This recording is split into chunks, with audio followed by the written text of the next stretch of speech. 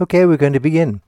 This story is called The Trip to Brighton. It's from 1983, taken from It's a Rum Life, Book 3, Ivyhouse Tales, 1970 to 1984. This must have happened sometime in late summer 1983. Things hadn't been going too well since losing the Unioil contract, and we had moved what business was left to Frithville near Boston. We had a few tyre importer clients who used our vehicles when it suited them for bulk drops up and down the country. We tried to tie these in with collecting the complaint tyres for regular delivery to the Burton-on-Trent location as a return load. At this moment in time, many of our larger tyre retailer clients were very slow at paying their bills. Consequently, we were frequently short of cash for payday on Fridays. Albert was still with us, and I think this must have been a Thursday. A client in Brighton owed us enough to cover this week's wages and had agreed to pay me if I went down there. Bird in the hand and all that. As was fairly usual at this time, calamity built on calamity. A lorry had broken down in Essex, and one of the others working in the London area had gone to help. He needed a rigid bar to tow the injured party home. I was going to Brighton, but my car, my pride and joy at that time, a lovely white S-type Jag with wire wheels, had just had a replacement second-hand engine fitted in our workshop. As it came out of the door, the exhaust caught on the bottom sliding door rail and pulled it clean off. It was hair-raising. It was hair-tearing out time. I must admit that during this period I was fairly renowned for leaping up and down from time to time in a somewhat excited manner. Jags had been my passion for many years, and the only other car on the job was an aged Daimler 66, sold to me by a friend from Scotland and awaiting some bodywork. It wasn't tested or taxed, but its wheels would turn, and turn quickly, with its fabulous V12 motor.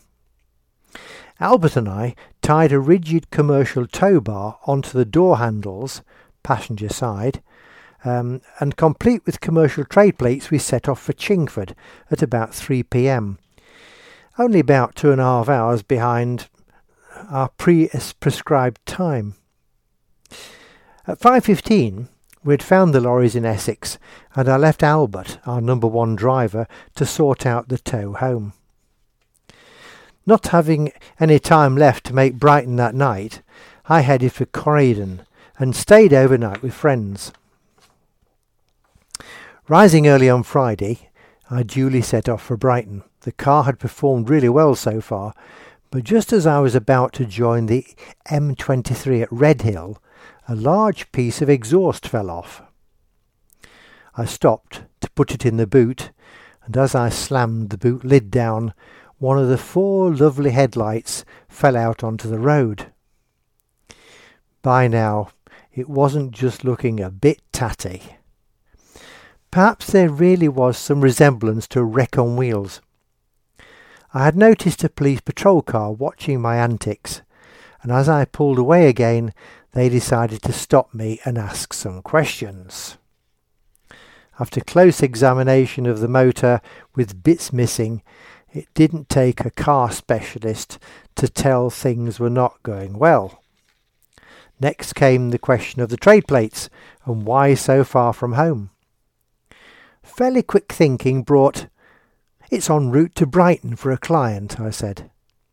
Well, I wasn't in much doubt they were going to do something about the mobile rust heap, what with watching me pick up all those bits off the road. It was still only 9 a.m. For them, their day had started really well, a multitude of charges all on one set of wheels. I ended up with a ticket and notice of intended prosecution, and carried on to Brighton with a warning that it wasn't really advisable, as if I was stopped again, I would face a double dose of charges. Not a lot of option, really, considering the circumstances. The rest of the journey was a comparative blur. I managed to get the money and get home in time to pay the wages once again. The remainder of this lengthy tome consists of the resulting letter from South London Police a week or so later, and my deciding to appear in court at Croydon at the appointed time.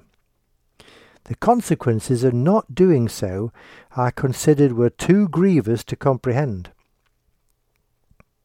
As the due time approached, things at work were no better, and I had had no time to consider the case before me. The friends in Croydon were also experiencing great difficulties with their work in interior refurbishments, but they kindly put me up again for the night before the big trial. Over the years, I had had to appear in 1 or 2 different courts for motoring problems, minor and major, but never in Croydon. I decided to get there in good time and found a seat at the back of the court and managed to see the 2 previous cases before me as a member of the public. As my name was called, I moved into the dock. The policeman and WPC who experienced my plight at Redhill duly told their story, and then it was my turn. There were 3 magistrates, and they listened intently to the tale I had to tell. After I had finished, they huffed and puffed and went into conference with the court clerk. A few minutes passed and they told me they had to retire to consider and take advice. When they eventually came back into court, they explained that the tale I had told them bore very little resemblance to anything they had ever heard before, save some story involving an Irishman and his donkey. They were very kind, and seemed to understand my throwing myself on their mercy, considering the true lengthy and complicated circumstances I had found myself in. I was fined £50 for having no MOT certificate, and they reported me to the licensing authority regarding the possible misuse of trade plates. It could have been far worse.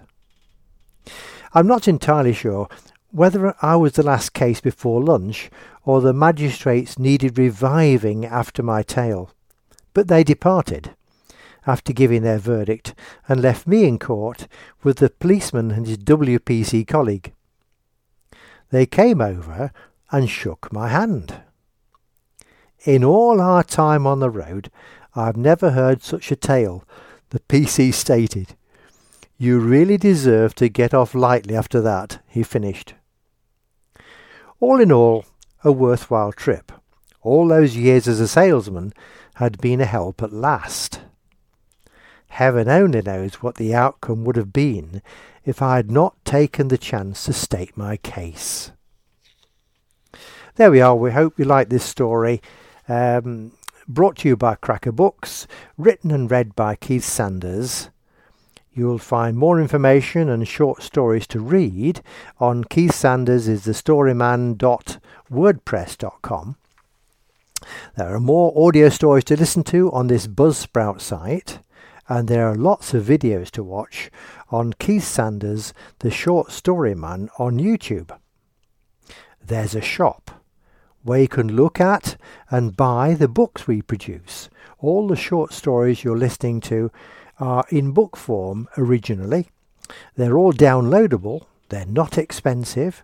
Do have a look on richardkeithsanders.selz.com. Thank you for listening.